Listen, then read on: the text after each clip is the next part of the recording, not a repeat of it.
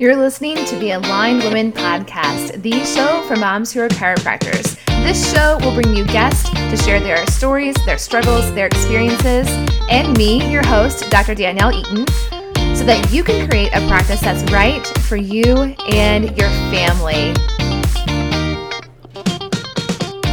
Welcome to episode 21 of the Aligned Women Podcast. I'm Dr. Danielle Eaton, your host, and today I'm going to be bringing you something completely different than anything that we've talked about so far on the podcast. And I hope this will benefit you in some way, yes, but then again, actually, I hope that you're not in the situation right now where this will apply to you. Over the last few weeks, I've been contacted by almost two handfuls of women chiropractors who are in situations that feel very, very, very, very stressful to them. And side note, they're all associates. They're unhappy, to say the least, in their situations, but they're scared to make changes for legal reasons, financial reasons, and more. And as I just kind of help love and support these women through wherever they're at right now, I thought back to the time period that I worked at Logan and how what I learned in the biofreeze department applies to these situations. So I'm going to tell you a bit more about that time period in my life and what I learned and how you can apply it to yourself, your own life, and maybe even practice right now. If you are in one of these situations, maybe you just haven't reached out yet. So working in the sports and rehab department at Logan, first as an intern, then as a resident, and as the assistant director, we caught a lot of flack. We did things that were outside of the chiropractic box for sure. Like, for example, casting. We put cast on people, on students, on patients from outside of school as well. Just one example, we attended a lot of athletic events. A lot is like an understatement, and served as the team physician or medical staff for a lot of athletic events, some local events, some regional, some national. And in order to be able to have a reasonable amount of confidence to stand on the sidelines of an athletic event and potentially be the first responder to an emergent situation, our director, Dr. Lanny Nelson, who you probably could never forget if you attended Logan between approximately 2005 to 2013, he taught us this acronym, and the acronym was ABPCDE. ABPCDE, and he would make us repeat this over and over. And sometimes, quite honestly, I was standing on the sidelines of a football game in the evening on a Saturday, just repeating ABPCDE, pray, ABPCDE, pray.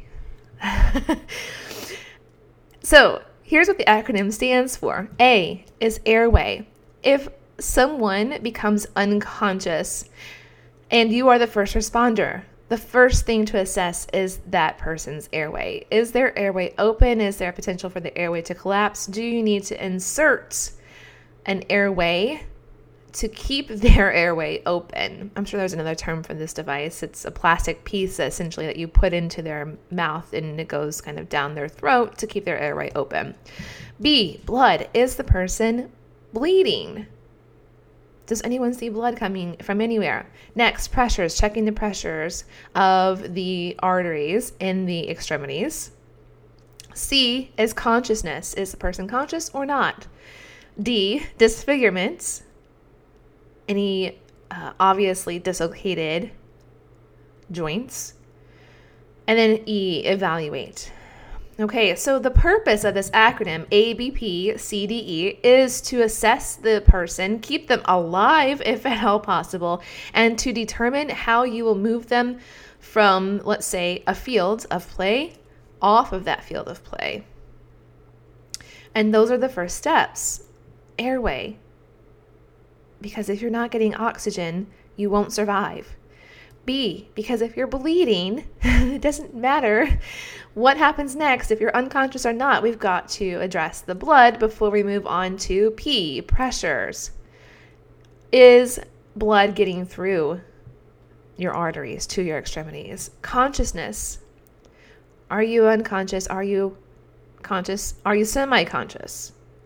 Are you transitioning from a state of consciousness to unconsciousness? Disfigurement. Now, before we move an athlete from a field, from a court, we want to assess their extremities and even their torso, their trunk, to determine to the best of our ability if there is a body part that needs to be stabilized before we move them to another location for further evaluation and stabilization. Okay, now, if you are not a sports chiropractor, hearing these things that we did, like that I did on a regular basis, may sound like, holy cow, that's really scary. But let me tell you, it was. It was when I first started, right? The very first time that I went onto a football field, sidelines, and was the only medical provider on site, I was definitely scared. But then after doing this enough times, after seeing enough athletes pass out, collapse on the field, have all kinds of injuries, and assessing them first, then at a certain point, you just, the intense scariness kind of dies down and you become a little more confident in your skills. But I have taken this same approach, the same acronym essentially, and applied it to when someone is feeling extremely stressed with life and practice and needs some help. They need someone from the outside to help them evaluate what is going on and what is next. So we're going to take the same acronym and I'm going to teach you how I use it in these scenarios. Airway. Is the airway open? Are you open to receiving whatever you need to receive and to releasing whatever needs to be released for you to move through this painful period of your life? Are you open? And all we need right here is the willingness to be open. B, blood in the first scenario, but now breathing in this second scenario. Breathing. Are you breathing? Are you breathing? How many times in a stressful situation or even just throughout our daily lives do we not fully inhale and fully exhale? And put your doctor brain on. You know that when you are taking shallow breaths, you're not perfusing optimal amounts of oxygen into your blood. And then follow your physiology. What happens next? Heart rate will speed up to try to deliver more blood to the tissues and cells that need oxygen. And when your heart rate speeds up, what do you feel? You feel stressed. So the first thing that we need is for you to be open to change, open to receiving, open to releasing whatever needs to happen to get through this painful period. And then just breathe. In the first scenario, the next letter of the acronym is P for pressure. And yes, right here, right now, this moment, what pressure can you eliminate from your life, from your practice? What pressure? Maybe it's the pressure of showing up perfectly groomed to your child's winter holiday party. You don't have to do that. That's a pressure that you can let go of. Okay, and that's just one example. You can let go of that pressure. What else? What other types of pressure can you reduce right now to help you get through this painful period? C, consciousness. This is a big one, and this is why we have to be open and we have to be breathing, and we've got to reduce some pressure first. Are you making conscious choices? Have you been making conscious choices, or have you been unconsciously receiving and doing whatever shows up by default, just kind of winging it? Now is your opportunity to choose. Do you want to continue being an making unconscious decisions, or are you ready to become conscious of the choices that you're making and of the outcomes that you're creating with your choices? Disfigurement. What's out of place? What is out of place in your life? What is out of alignment in your life and in your practice right now? Maybe you're in a situation where you are an associate and the practice itself is just not in alignment with you. You feel disfigured in a sense because it's just not the right fit for you. And that's okay. In order for you to move forward, at some point, you have to make the choice to get back into alignment with what is true and right for you.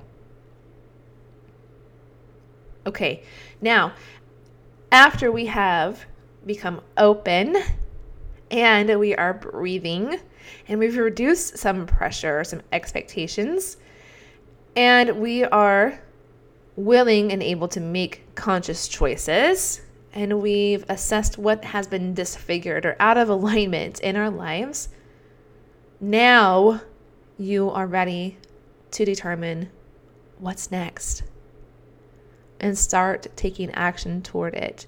Listen, a lot of times I see women that are like, I want to know what's next. I want to know what's next. And they haven't stopped to become open and breathe and reduce the pressure and make conscious choices and eliminate those things that are out of alignment with their lives. They want to know what's next before they've done the work.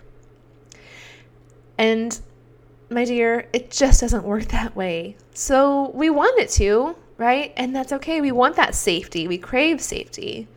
As moms, that's our job, to provide safety to our children.